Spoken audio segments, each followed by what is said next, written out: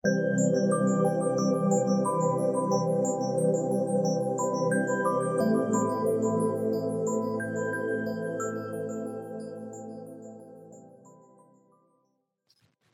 everybody. Welcome to 2ZQ Hot Takes, where we discuss issues both big and small.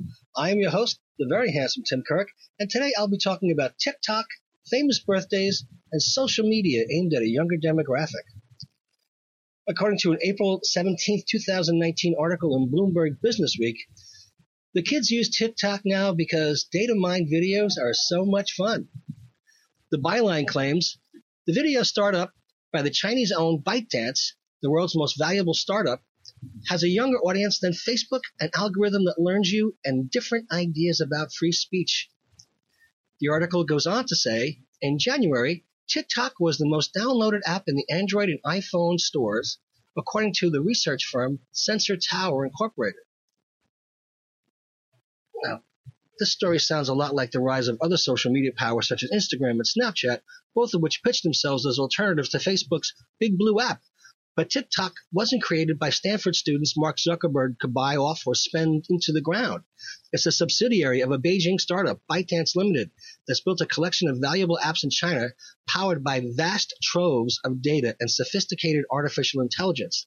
Last year, ByteDance's investors valued the company at $75 billion, the most of any startup in the world.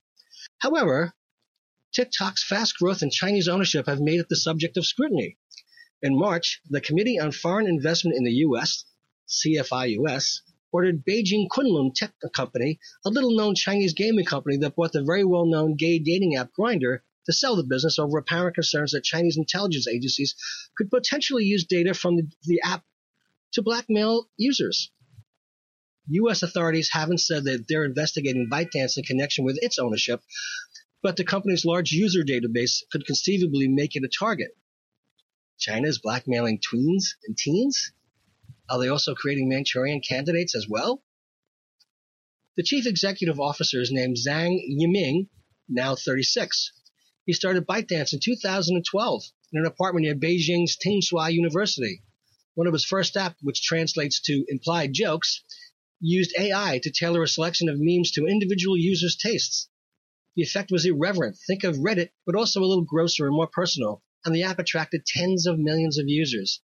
ByteDance used the same approach to develop a news app, also translated into Today's Headlines, which became China's largest news site with more than 700 million users. In 2016, it launched a short video app in China called Douyin that allowed users to add music and animations. The following year, it created an international version, TikTok. Users who open TikTok are confronted with an endless feed of short, full-screen videos generally set to music. Tapping on a magnifying glass also reveals TikTok's Discover page, which displays a large carousel of videos under trending hashtags. These are internet memes such as Potato Portrait, where users apply makeup to potatoes, or Simba Challenge, which asks them to reenact an iconic Lion King scene.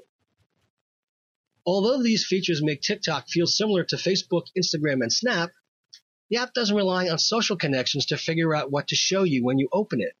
Instead, TikTok decides what videos to show by tapping into data, starting with your location. Then, as you start watching, it analyzes the faces, voices, music, and objects in videos you watch the longest. Liking, sharing, or commenting improves TikTok's algorithm further. Within a day, the app can get to know you so well it feels like it's reading your mind.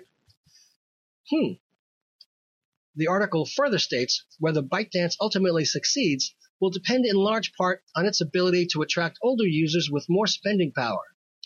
TikTok has been encouraging cooking, travel, and sports videos designed for those crowds. At the same time, it's adding thousands of employees to its 40,000-person staff and pumping hundreds of millions of dollars more into ad campaigns.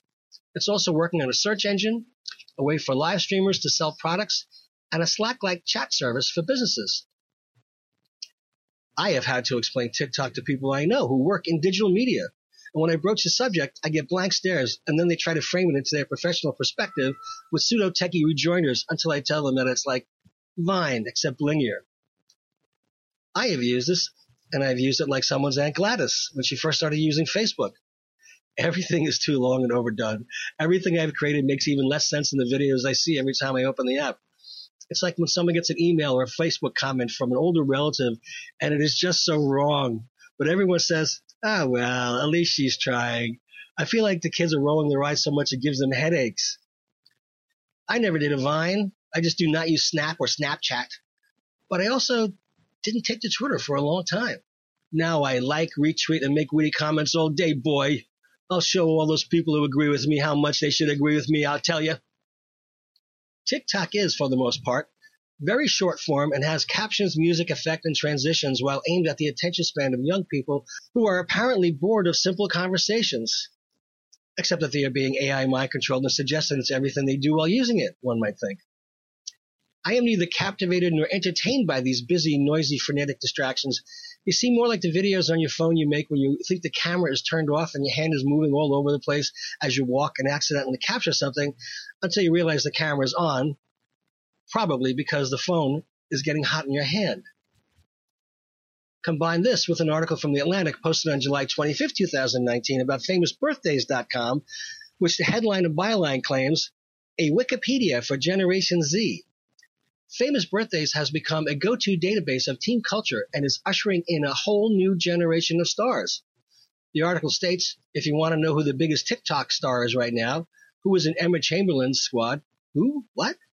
Or where baby Ariel, who, grew up, only one website will give you the answers, Famous Birthdays.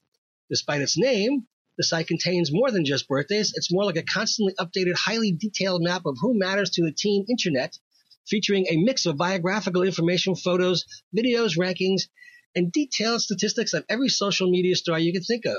And to teenagers, it's a Bible.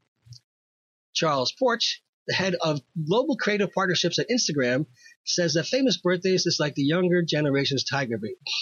Tiger Beat. Thanks, Gramps. You might know about Famous Birthdays if you're a parent, Porch says, but you definitely know about it if you're a kid, and you definitely know about it if you're a creator. Is it adult mainstream yet? Nope, but that doesn't matter. The site has 20 million unique visitors a month, more than 1 million more than Entertainment Weekly, and 4 times as many as Teen Vogue.